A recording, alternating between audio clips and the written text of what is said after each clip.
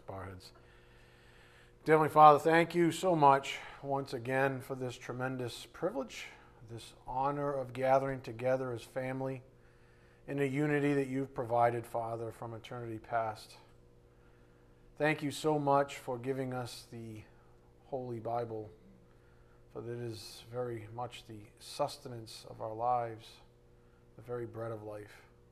Father, thank you for your patience with us as we continue to trudge along, Father, and we make our mistakes, but as your word states, the righteous man gets up after he falls 7 times. Father, we pray for those that can't be with us this evening as members of the congregation, and we pray for those mostly that are still lost in this world, and that you might humble them before it's too late. Father, we're so grateful, most of all, for your Son's work, our Lord and Savior, on the cross, to make an evening like this even a joyful thing, something to relish, Father. We just ask for your blessings on this evening's message. May it be edifying for our souls. We ask this in Jesus Christ's precious name. By the power of the Spirit, we do pray. Amen. Just going to look over here until that person shuts off their phone. Someone received a text. Undistracted devotion to the Lord. Let's start off with some scripture. Go to Ephesians 3:16. Ephesians 3:16. Changing directions, but as is always the case, never leaving behind all the good work that we just completed in that wonderful series, God Sees the Heart, but the world sees the choices we make. Ephesians 3:16, that he would grant you, according to the riches of his glory, to be strengthened with power through his Spirit in the inner man, so that Christ may dwell in your hearts through faith, and that you, being rooted and grounded in love, so much of what we've been doing, so much work is really encapsulated in that phrase, being rooted and grounded in love, may be able to comprehend. You see, that's the launching pad, you see. Being rooted and grounded in love, may be able to comprehend with all the saints what is the breadth and length and height and depth, and to know the love of Christ, which surpasses knowledge, that you may be filled up to all the fullness of God. Now to him who is able to do far more abundantly beyond all that we ask or think, according to the power that works within us, to him be the glory in the church and in Christ Jesus to all generations forever and ever. Amen. What a wonderful way to start a series titled Undistracted Devotion to the Lord. I want to say thank you to Scott for delivering a nice meal on Tuesday, nice wrap-up. Here's a quick review. There were 2 wonderful examples that the Spirit gave us to think about, 2 individuals that are wonderful examples, sort of, I don't want to say immortalized, but captured in Holy Scripture. And as Scott and I discussed in greater detail yesterday, both were godly women. And I think the Spirit's been sort of knocking us sort of upside the head a little bit on the idea that if you read Holy Scripture and you look at even Christ's ministry and you look at who were always there, who were always supporting him, even with their own finances, it was women. And I'm not saying men weren't around, but ladies, godly women, they certainly have a place in Holy Scripture, and it's fantastic. So we were talking about that, godly women, and that both were godly women that came out on Tuesday. For starters, there was Anna, a woman who spent the vast majority of her life portraying the type of life that Paul wrote about in 1 Corinthians 7, and that is undistracted devotion to the Lord. She was widowed, and She spent the remainder of her life, years, decades, serving the Lord in the temple. And that's what we call undistracted devotion to the Lord. I can't remember if I wrote a blog or a few lessons or both on this topic, but it's such a fundamental perspective. So it's wonderful that we're being given this, what I'll call prime time opportunity to dig our heels in a little on this topic. So let's go back to Anna real quick. Go to Luke 2:36. Luke 2:36. Again, a wonderful example of undistracted devotion to the Lord. Luke 2:36. And there was a prophetess, Anna, the daughter of Phanuel, of the tribe of Asher. She was advanced in years and had lived with her husband 7 years after her marriage, so she didn't have a very long marriage, and then as a widow to the age of 84. And so she had a very long time as a widow. She never left the temple, serving night and day with fastings and prayers. At that very moment, she came up and began giving thanks to God and continued to speak of him, the baby Jesus, of course, in view and context, to all those who were looking for the redemption of Jerusalem. So let's begin this way with Anna's undistracted devotion. She consciously decided to serve the Lord for the remainder of her life after her husband died. While this may be considered a special calling, it nonetheless was godly. And that's a very important point, I think, for all of us to take pause and think about, because we might have a special calling on our lives. That is not, quote unquote, the norm. Certainly wasn't normal during those times for a woman who was widowed to spend that long as a widow and just flat out serving in a temple. It was very likely that some people who read this passage would react maybe negatively. Say, well, what was she doing all that time? Why didn't she get married? This kind of a thing. Some might even wrongly suggest that Anna was out of line based on God's own words. For example, Genesis 2:18, then the Lord God said, it is not good for the man to be alone. I will make a helper suitable for him. In other words, why didn't she just get remarried? I mean, she was young enough.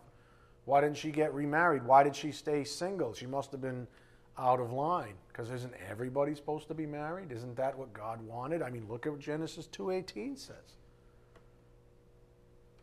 Here's what I'll say to that. Always remember that we should never put God in a box. Isaiah 55:8-9.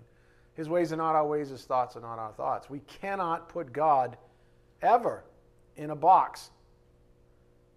For example, if everyone was meant to be married, then Jesus and Paul would have been. I mean, Jesus is Jesus, right? And Paul wrote the majority of the New Testament. So Jesus is our prototype, and Paul is the writer of most of the books in the New Testament. And neither one of them were married, and neither one of them had kids. And neither one of them had a, quote, traditional life. And so what are we going to suggest? That there's a problem with Holy Scripture? But Genesis 2:18 says maybe God forgot about his own son. Maybe God, forgot to bring Paul, the right woman in his life, so he could marry. I doubt that's the case at all. And so we have to remember we should never, ever put God in a box. What we do know is that God provides. That we do know. That is what we would call absolute doctrine. God provides, regardless of circumstances. Go to Philippians 4:11. Philippians 4:11. That's what we do know. We do not know what anyone's circumstances exactly are.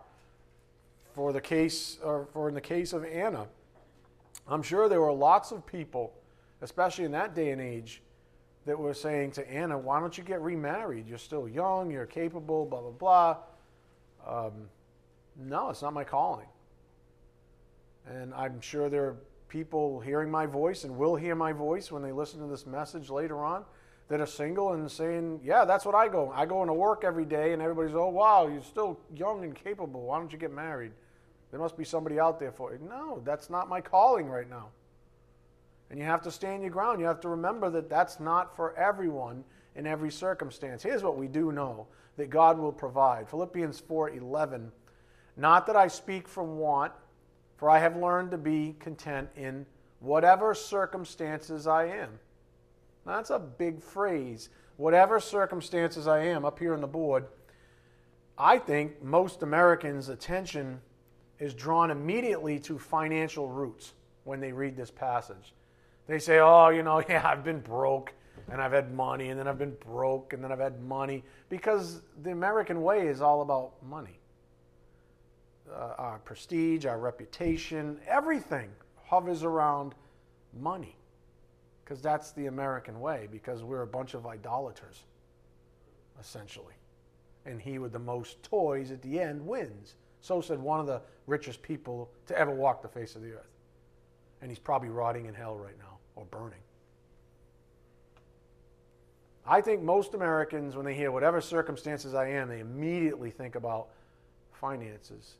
But the truth is that Paul is talking about every form of circumstance, financial, geographic, familial, emotional, etc., etc., etc. Any and every circumstance, whatever circumstances I am, I've learned to be content. Why? Because he's the same guy who wrote, my grace is sufficient for you. Oh yeah, Jesus said that. God provides. Whatever circumstances I am, God provides. And that was sort of the lead-in with Anna. That was one of the key principles that we learned when we looked at Anna's life. So a fundamental fact about true humility is that it accepts whatever God's desires are for it, no matter what. That's a fundamental fact about true humility. It accepts whatever God's desires are for it. It says, whatever you want, Lord, I just want to be pleasing to you, no matter what. If we read, and we might get to it this evening, if we were to read Hebrews 11, we see several accounts of people who were at times confused about God's will. Abraham, Moses, Sarah, Joseph even, etc., etc. These are all people in the so-called Hall of Fame of Faith. And they all sort of were saying, wait a minute, this doesn't seem right, or they got confused. Again, what does Paul write in verse 11? Not that I speak from want, for I have learned to be content in whatever circumstances I am in. Again, I think most Americans' attention is drawn immediately to financial roots, but that's a mistake. That's too narrow. The truth is that Paul is talking about every form of circumstance, whether financial, geographical, familial, emotional, etc., etc., etc. Verse 12, I know how to get along with humble means. He does talk about finances. That's cool. And I also know how to live in prosperity in any and every circumstance. I have learned the secret of being filled and going hungry, both of having abundance and suffering need. But here's the key. I can do all things through him who strengthens me. Why? Because God provides. God provides. And that's a faith issue, not a physical issue, not a food or a money or reputation issue. It's a faith issue. Verse 14, nevertheless, you have done well to share with me in my affliction. You yourselves also know, Philippians, that at first preaching of the gospel after I left Macedonia, no church shared with me in the matter of giving and receiving, but you alone. For even in Thessalonica you sent a gift more than once to my needs. Not that I seek the gift itself, but I seek for the profit which increases to your account. But I have received everything in full and have an abundance. I am amply supplied, having received from Epaphroditus what you have sent, a fragrant aroma, an acceptable sacrifice. We talked about sacrificial love at the close of the last series. Well-pleasing to God. And my God will supply all your needs according to his riches in glory in Christ Jesus. Up here on the board. Again, we should not be so narrow as to think that Paul was only talking about finances. Was that the key element of the illustration? Sure. The vehicle, if you would, to present the principle itself? Sure. But he's talking about all your needs. And some of you have, emotional needs beyond financial needs, spiritual needs, all kinds of needs. All your needs, all means just that, all. The key qualifier, again, to echo from our previous series, is the word needs in Philippians 4:19. The qualifier is the word needs. He'll provide all your needs. It doesn't say wants that we've expressed as needs. In other words, we can't play that game and then try to impose such things on the Lord. Say, the Lord, you provide, right? Well, this is a need, and I'm praying for this need. And he's saying, but that's not a need, that's a want. But I need it. I need a man in my life. I need a woman in my life. Like Genesis says, it says right there, I shouldn't be alone. I need a woman. Come on, Dad. He's saying, you don't need that right now. You need my son. You need to settle down. You need to get a solid relationship going with my son before you worry about some other love that you're going to pervert anyways, like you've done 17,000 times in the past, and look at how that's worked out. I know what you need, and it's not what you think, because Isaiah 55:8. My thoughts are not your thoughts, etc., etc. So just remember that. All your needs. It doesn't say wants, that we've expressed as needs. Luke 2:37b, Anna never left the temple, serving night and day with fastings and prayer. Anna's needs were always met. Doesn't say much more than that, but she survived until she was 80-something. So I'm going to say her needs were met. Luke 12:30-31 up here on the board. For all these things the nations of the world eagerly seek, but your Father knows that you need these things. But seek his kingdom, and all these things will be added to you. And that's what we talked about. I think it was on Sunday. Get your priorities straight. You seek him first, and he'll add whatever you need. Everybody, especially in America, everybody's got that wrong. Everybody's got it literally flipped. I'm going to do all the work to get what I think I need, and then if I have any leftover time, maybe I'll go to church or something. But and that, I'll tell you what, that thought I just gave you just prompted this week's blog. I narrow it down to 2 types of believers. So if you're interested in the 2 types of believers that I see, read the blog. So just to close out our thoughts on Anna, up here on the board, Anna's undistracted devotion. Do you think she was bored or lonely? Or do you think the Lord filled her cup because she put him and his people first? What do you think? She lived until she was 84. She was only married for 7 years. What do you think? Decade upon decade. Anna epitomizes this evening's message title, Undistracted Devotion to the Lord. Some of you might be saying to yourselves, I could never do that. I could never do that. Serve in the temple for decades. You know what? With that attitude, you're 100% correct. You're literally 100% correct. If you believe you could never do it, then you really couldn't. Because that's actually truth speaking. You can't do it. The first part of humility, which Anna obviously had, is surrender. The first part of humility is surrender. You have to surrender yourself. If you're unwilling to surrender your human flesh, Jesus called this denying yourself in Matthew 16:24. If you're unwilling to surrender your human flesh, you're going to remain in your weakness, proving ultimately that you really cannot do something like Anna, even if called. You might even get the calling. But if you make that grave mistake of saying, I can't do that, and your focus remains on you, and you haven't surrendered, you're not humble enough yet to receive his grace to actually do it. And you're going to thwart the whole thing. Go to John 15:5. John 15, verse 5. So if you say, I could never do that, you're absolutely right. You could never do that. But God can.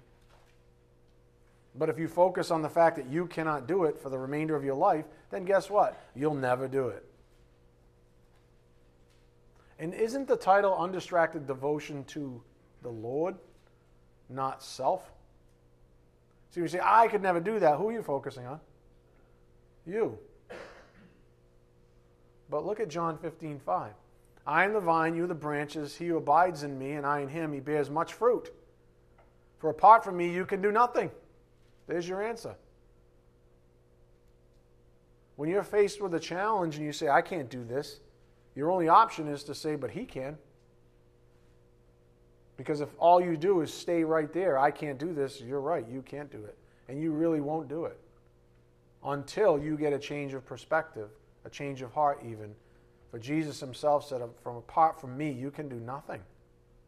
So if we're to knit together what the Spirit's saying here, we must conclude up here on the board, undistracted devotion requires. What does that require, in other words? I mean, this is great. Undistracted devotion. It sounds grand. Who doesn't want undistracted devotion to the Lord? It sounds perfect. But there's a certain requirement, because you can't do that. Undistracted devotion requires a power that is impossible for the human flesh to generate. You're too distractible, you're too disinterested, you're too antagonistic even to the Lord himself to display undistracted devotion to him. So it requires a power that is impossible for the human flesh to generate. God's will, though, is always satisfied by means of his own grace. If he desires we are undistractedly devoted to Christ, then he will abundantly supply the humble, key word, the humble, with grace to meet his desire. And what's the starting point for humility? Surrender. I have to surrender the I, the me. And how hard is that in America? Most Americans, it's all about the me. It's all about the I. It's never we anymore. It's never you. It's always me. It's we when it's something good that I can get out of it. When there's some benefit to me, okay, then there's a we. But if there's no benefit to me, it's I or me. It's always, that's the flesh. So, if he desires we are undistractedly devoted to Christ, then he will abundantly supply the humble, the one who's thrown out all the I's and all the me's, with grace to meet his desire. That's James 4:6. He's opposed to the proud, he gives grace to the humble.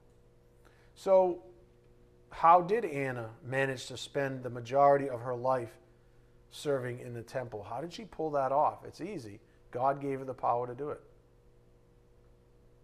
It really is that simple. She's not going to be able to do that. God gave her the power to do it and provided for her needs. Now, I'm going to go out on a limb and say she didn't have a Winnebago parked outside the temple where she got to go, tailgating after work. I'm going to say she had probably a difficult existence. Fasting and praying all the time. Some of you are like, fasting? I go fast through the takeout line at McDonald's. That's about fasting for me. Right? I'm going to go out on a limb and say she lived a simple, need-filled life. And that's something I think we can all think about. A simple, need-filled life. Not a wanton life. She was merely a humble vessel that he used to bring glory to himself. Heck, she's in the Bible. That, by the way, is the very best we can ever hope to be. A vessel used by him to his glory. And that's very much unlike the Nike ads and the Monday Night Football announcers and what they might propose. I mean, it's so disgusting. I look at some of these guys, and some of them I don't mind. They give glory, all praise, glory, and honor to God and Jesus Christ, which is awesome. But some of them are so obnoxious, it's unbelievable. It's me, me, me. Do you see me out there? I'm amazing. I'm the best. I rock. And the guys up in the booth are like, yeah, he's the best. Let's idolize him. Let's give him $10 million more than the next guy. Our greatest moments are not when we are being anything but humble vessels, where all glory and honor go to God. Those are our big moments. I know some of you are like, oh, but what about when I graduated college? What about when I got my first real job? What about when I got married? What about when I had my first kid? What about when what about it? What about all glory and honor go to God? How about drop all the I's and the me's and did you see me? See me? See what I did? See how amazing I am? I'm going to go out on a limb and say Anna wasn't like that. She was too busy fasting and praying for knuckleheads like us. Anna served in a way that she felt best served her Lord. Are you? Anna served in a way that she felt best served her Lord. Are you? Only you can answer that. Now, if we fast forward to the church today, we find ourselves with different callings. I mean, the temple doesn't even exist for us the way it did for Anna. Our temple is our body, since God now indwells us. Our temple is our body, since God now indwells us. In many ways, the way we treat our bodies is a first test to our undistracted devotion to the Lord. Let me say it again. In many ways, the way we treat our bodies is a first test to our undistracted devotion to the Lord. I mean, it is his temple now. He does indwell us. Go to 1 Corinthians 6:15. And just think about, what did Anna do in the temple? She prayed, she fasted, she served. She prayed, she fasted, she served. For years and years and years. Well, you have years and years and years with a temple, don't you? And what do? Do you pray? Do you serve? Do you bring glory to God with that temple? 1 Corinthians 6:15. Do you not know that your bodies are members of Christ? Shall I then take away, verse 15, 1 Corinthians 6:15. Shall I then take away the members of Christ and make them members of a prostitute? May it never be. Or do you not know that the one who joins himself to a prostitute is one body with her? For he says, the two shall become one flesh. But the one who joins himself to the Lord is one spirit with him. Flee immorality. Every other sin that a man commits is outside the body, but the immoral man sins against his own body. Or do you not know that your body is a temple of the Holy Spirit who is in you, whom you have from God, and that you are not your own? Think about that. What is that saying? Verse 19. Do you not know that your body is a temple of the Holy Spirit who is in you? Do we forget that this thing is a temple of God the Holy Spirit? And he goes and does everything we do? And he's always there with us, indwelling us? Think about that. Do you not know that your body is a temple of the Holy Spirit who is in you, whom you have from God, and that you are not your own? For you have been bought with a price. Therefore, glorify God in your body. Up here on the board. Glorify God in your body. Since a believer's body is the temple of the Holy Spirit, so says Holy Scripture, 1 Corinthians 6:19. We must devote ourselves to serving the Lord in it, a la Anna in Luke 2:36-38. That's what we saw with Anna. Just a different temple. In many ways, our undistracted devotion to the Lord begins within our temple, our bodies. So let me explain this again. Since a believer's body is the temple of the Holy Spirit, we must devote ourselves to serving the Lord in it. In many ways, our undistracted devotion to the Lord begins with our temple, our bodies. Sexual sins, for example, are the most prominently described in the Bible, and for obvious reasons. Think about it. It's difficult to stay focused on the Lord when you're infatuated with another human being you've been having illicit sex with. How are you going to stay focused on the Lord? And since there's no separating yourself from your own body, what you do to and with it makes all the difference in the world. Consider the fact that the Holy Spirit never leaves your body. Consider the fact that the Holy Spirit never leaves you. Never leaves your body. That's His temple. He's there for good, permanently. Just imagine what He's thinking when you're abusing it. Maybe in my notes I have UGH exclamation. Ugh. Just imagine what He's thinking when you're abusing it.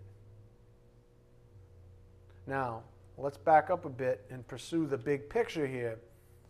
If we can't get out of our own way, if we're stuck within our own temples, defiling it regularly, let's say, with sin, we really have very little hope, bless you, in actually devoting ourselves to the Lord because we're too self-absorbed.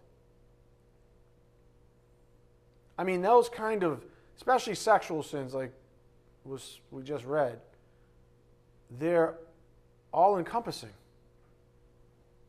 They're the ones that are sinning from the inside out. What's our hope like of devoting ourselves to the Lord in that circumstance when we're self-absorbed like that? When the sin itself has gripped us from the very core of who we are.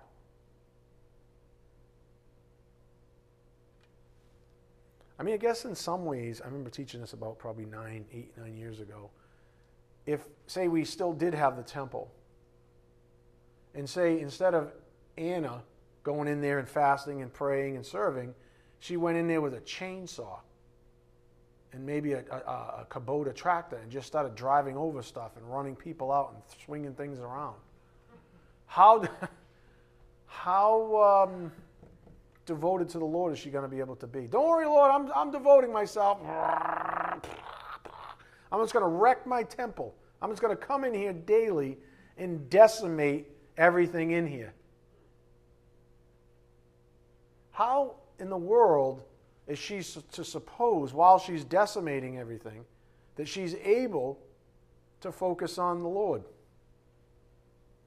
That is absolutely no different than the person who decimates their own body regularly with sin and then supposes they can focus on the Lord the way that Scripture wants them to. I know, it's tough. It's very tough. It's not impossible because with God all things are possible, you see.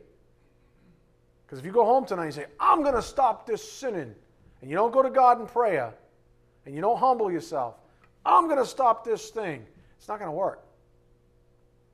You have to do what I've been teaching you now for years. Go to Him. Say, I obviously cannot do this on my own.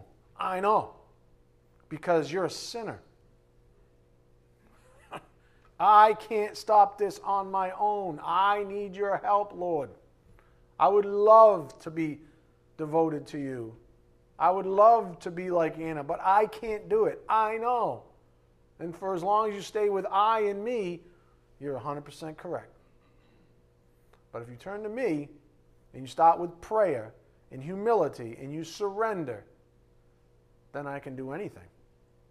Because now you become a vessel of mercy. Now you become usable. Now your cup has been emptied of you, and now I can fill it up with me.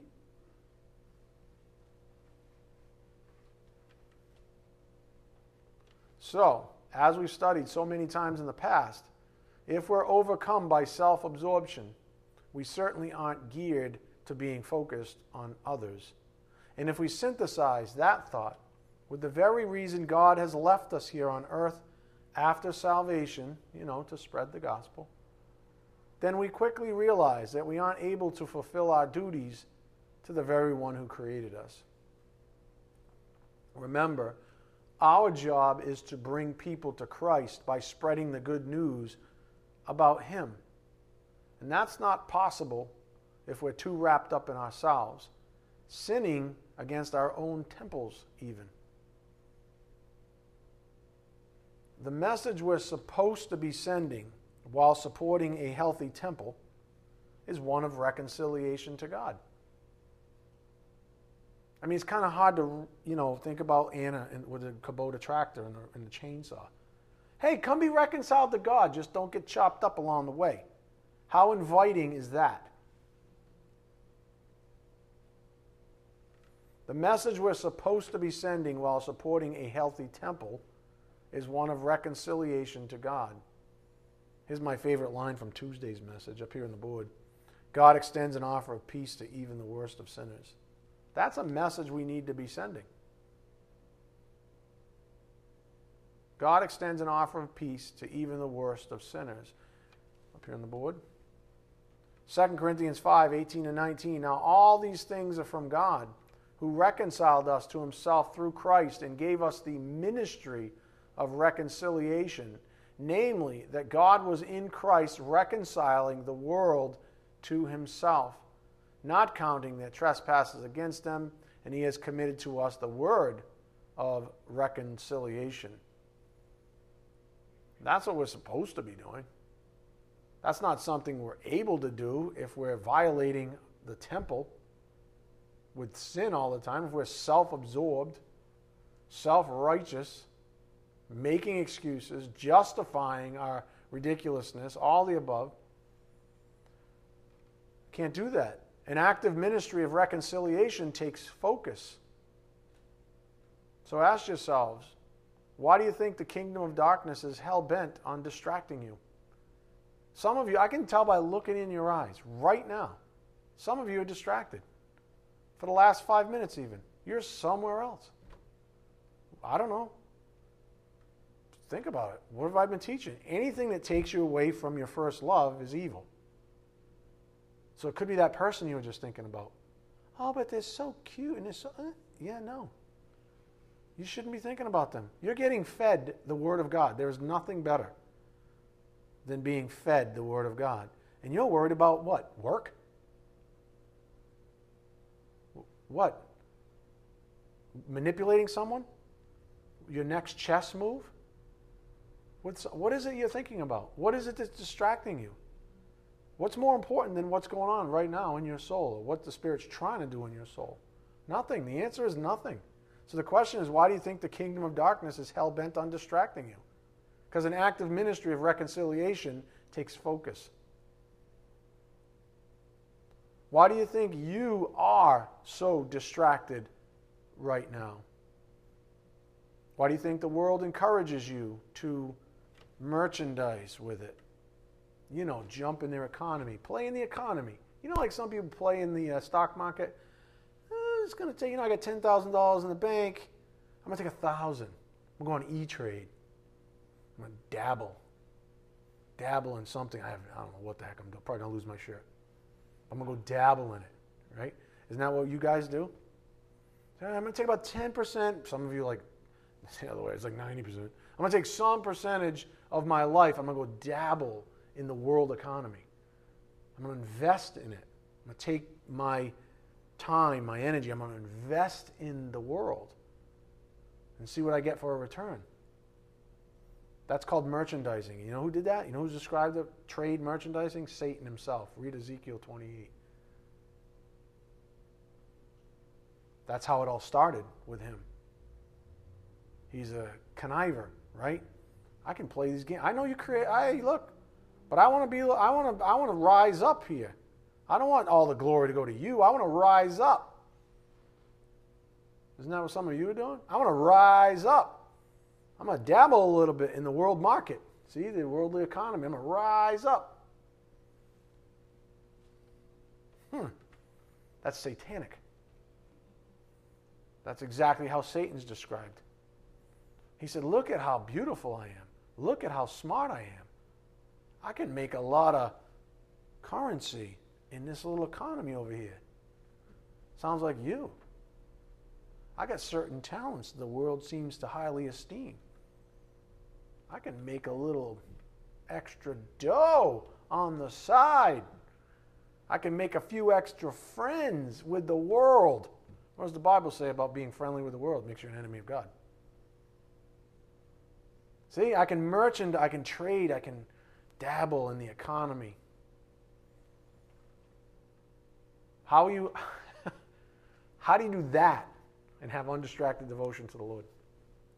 How do you do all of that and have undistracted devotion to the Lord? The answer is you can't. And the funny thing is, not funny, but the sad thing is, you'll have way more success in that economy than God's when you play that game. You really will. You'll have more success. And that's how the kingdom of darkness lures people away. Because he's saying, geez, this spiritual maturity thing is like slow poking. But over here, if I dabble over here, I'm skyrocketing. Look at the promotions I'm getting in the world. And I don't mean just at work, and just in every aspect of life. Look how quickly I'm accelerating in this economy. I think I'm just going to stay in this economy. I think I'm going to defect, so to speak. And that's how you get lured away. But just know that that kind of merchandising is satanic. And Satan is the prototype for it. Just read Ezekiel 28. I know that's a lot to ask. Up here on the board. Here's the words retort to all of that. Luke 9:23 in the Amplified. And he was saying to them all, if anyone wishes to follow me as my disciple, he must deny himself, set aside selfish interests, and take up his cross daily, expressing a willingness to endure whatever may come, and follow me, believing in me, conforming to my example in living, and if need be, suffering or perhaps dying because of faith in me. Up here on the board. Carrying our cross is a decision to put selfish desires aside and live for the reconciliation of others, whatever the cost to us may be. And this just screams of sacrificial love, as we've been noting. If we are simply willing, he will give us the power to carry our crosses. Here's where our messages have been ending as of late. This verse, I don't know what's going on with this verse, but this verse made it into the blog too. It's probably like the 8th time it's come up in our lessons. And it even made it into the blog. Now, I don't know about you, but that's usually his way of saying we imprint this thing on your brain. He's really driving this particular verse home. For whatever reason in this congregation. Remember, not every congregation is being pressed this way with Galatians 5:13. This is something for us. So whatever's going on in your soul, you need it. If he has me writing blogs about it, you really need it. Galatians 5:13, for you are called to freedom, brethren, only do not turn your freedom into an opportunity for the flesh, but through love serve one another. Functional love. Whatever that means to you, that's between you and the Lord. You were called to freedom. Do not turn that freedom into an opportunity for the flesh, but through love serve one another. This is where the Spirit gave us one of the most profound analogies, I think, to ever come from the pulpit. From this pulpit, the one with Harriet Tubman. I was blown away. That was like one of the most amazing analogies to come from this pulpit.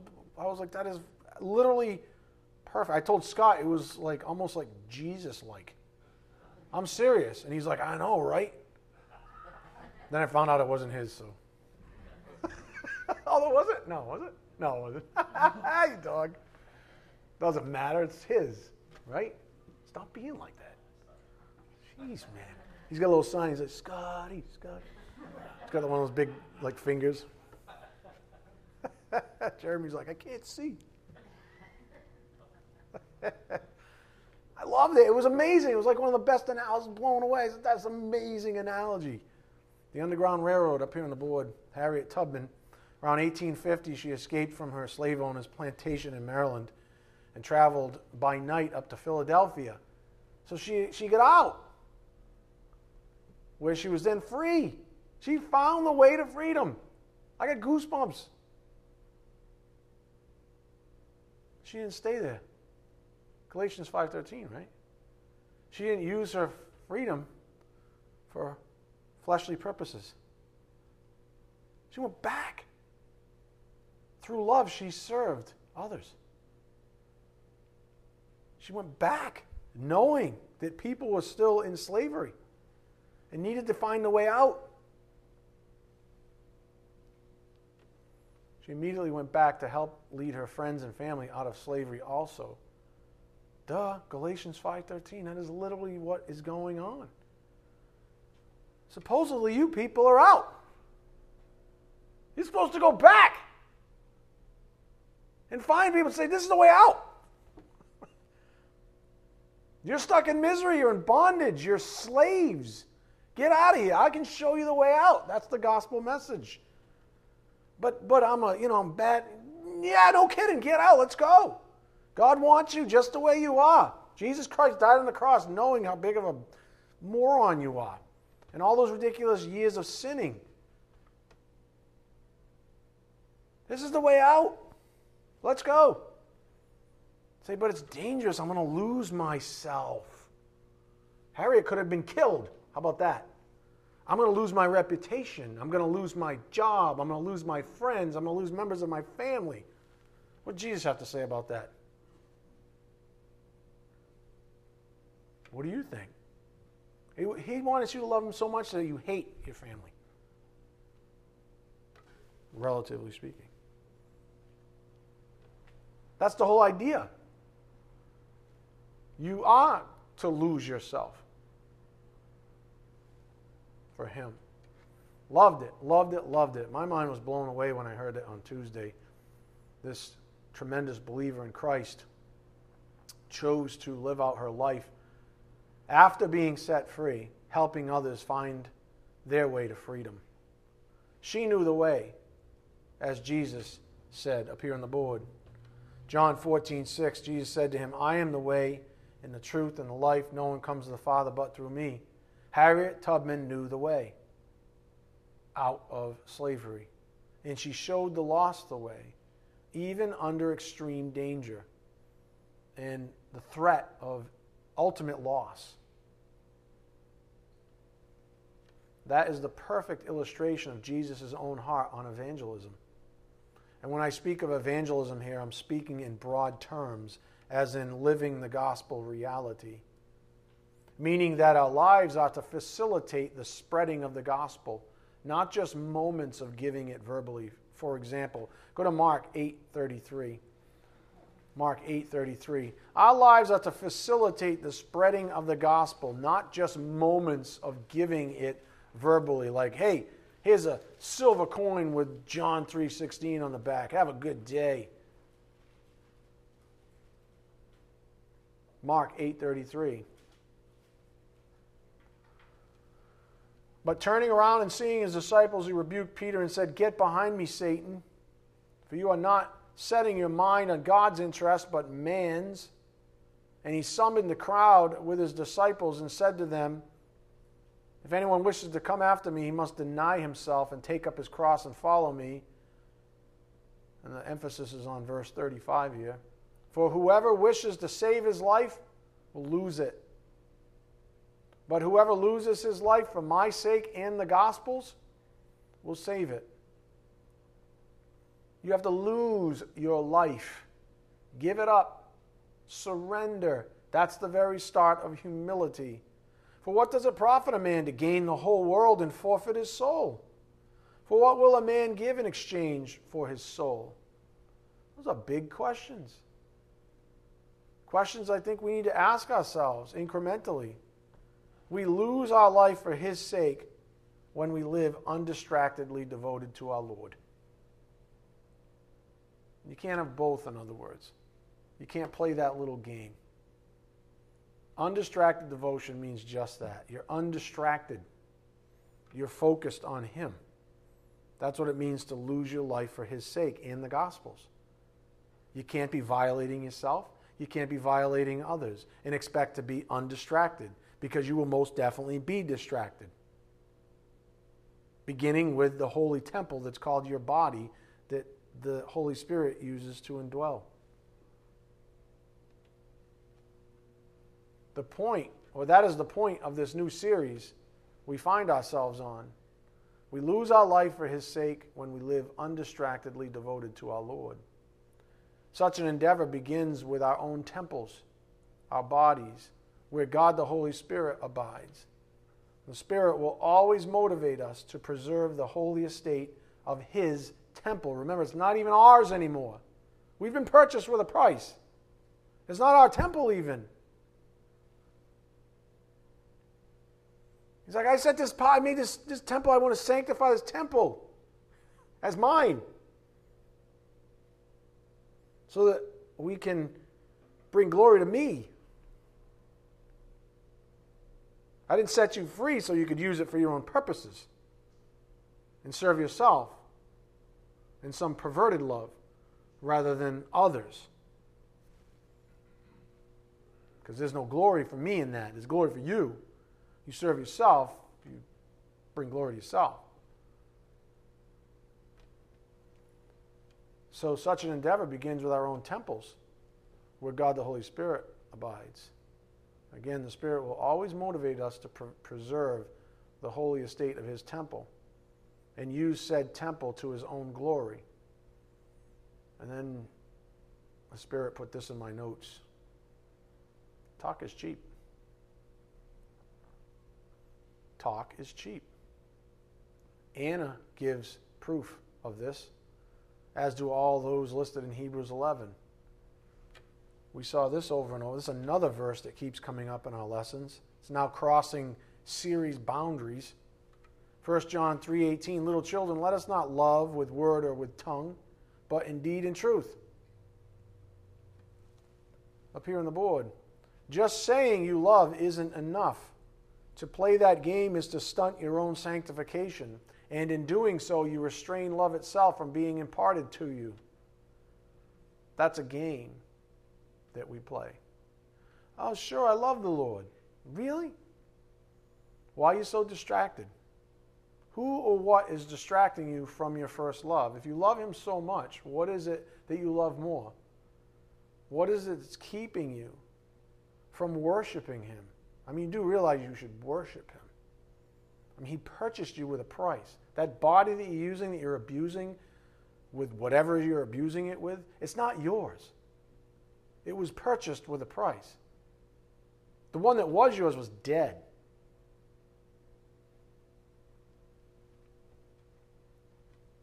Just saying you love isn't enough, so talk is cheap. This takes us right back to the one verse that keeps coming back up in our messages. Go to Galatians 5:13. Let's read it. Why not? Let's read it. See you in the eye gate.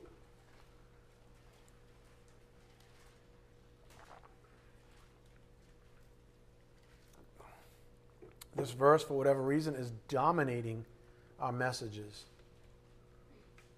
Galatians 5:13. You are called to freedom, brethren, only do not turn your freedom into an opportunity for the flesh. What does that mean for you? I don't know. I have an idea. I know what it means for me. But what does it mean for you? But through love, serve one another. What does it mean for you? That's a decision you have to make with the Lord. And you start with prayer. This brings us back to a previous lesson up here on the board. You are free to love. God wants us not just to love in a way that he knows it, but to love others so that they know it. That was part of our previous series. The world sees the choices we make. After all, love is what attracts an unbeliever to our Savior. You can't scare someone into salvation. They're drawn. This is where we ended a couple of Sundays ago. Might have been 3 Sundays ago now, up here on the board. God's love is so great that He wants to save you. That is the message of the gospel. How are you going to give that message if you're distracted? You're not really that interested in delivering that message. If you're distracted, if you're self-absorbed. Our end goal is to show others Christ, His precious love. Well, His love was unconditional towards others. His love wasn't a selfish love at all. Read Philippians 2. His love was completely selfless. So if all anyone ever sees is you loving yourself because you're serving yourself, because, you shall know them by their fruit. If all anyone sees is your love for yourself because all you do is serve yourself, is that Christ's love that's emanating from you? No. It's the flesh. On a more practical note, we also have considered the fact that only God sees the heart, whereas the world sees our actions and choices. So we're dovetailing at a very big picture now before I close. Devotion to the Lord is something that others certainly see. For example, many people would have grown to know Anna and her dedication to the temple. I mean, decades. Oh, there's Anna again. What's she doing? Serving the Lord. She's praying and she's fasting, she's serving, she's praying, she's fasting, she's serving. Who's that? That's Anna. She's been there for years and years and years. Well, she obviously loves the Lord. Yep. Why, yes, she does. So many people would have grown to know Anna and her dedication to the temple, for she was there all the time. So here's the question, folks. And this is the stingy one. What's your dedication to your temple look like? The temple of the Holy Spirit, your body. What's your dedication to your temple look like? Which is the temple of the Holy Spirit. To whose glory do you use it? To whose glory do you use that temple? The one that's not even yours. The one that was purchased for you. To whose glory do you use it? Do you exercise your will over your temple to God's glory or to your own? How's your good name these days? Again, to whose glory do you use His temple? Do you exercise your will over said temple to God's glory or to your own? And then I guess I'll close here. How's your good name these days? And think back to our lessons not that long ago on good names. How's your good name these days? Let's bow our heads.